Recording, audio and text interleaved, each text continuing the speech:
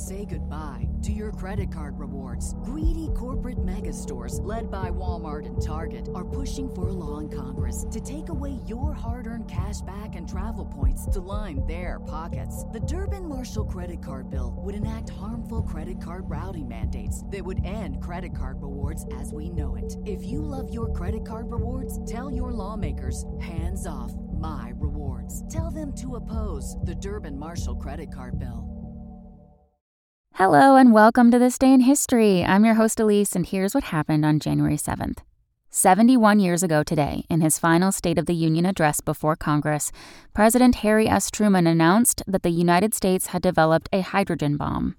While the hydrogen bomb's predecessor, the atomic bomb, was powered by nuclear fission, or the splitting of atoms, the hydrogen bomb was powered by both fission and nuclear fusion, in which two nuclei combine to form one while releasing massive amounts of energy.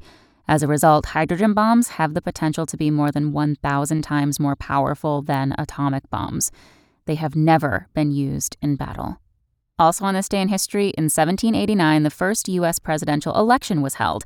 In 1927, the Harlem Globetrotters played their first game, and in 1990, the Leaning Tower of Pisa was closed to the public over fears it might fall over.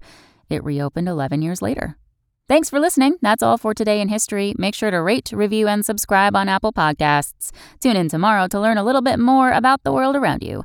And of course, have a great day.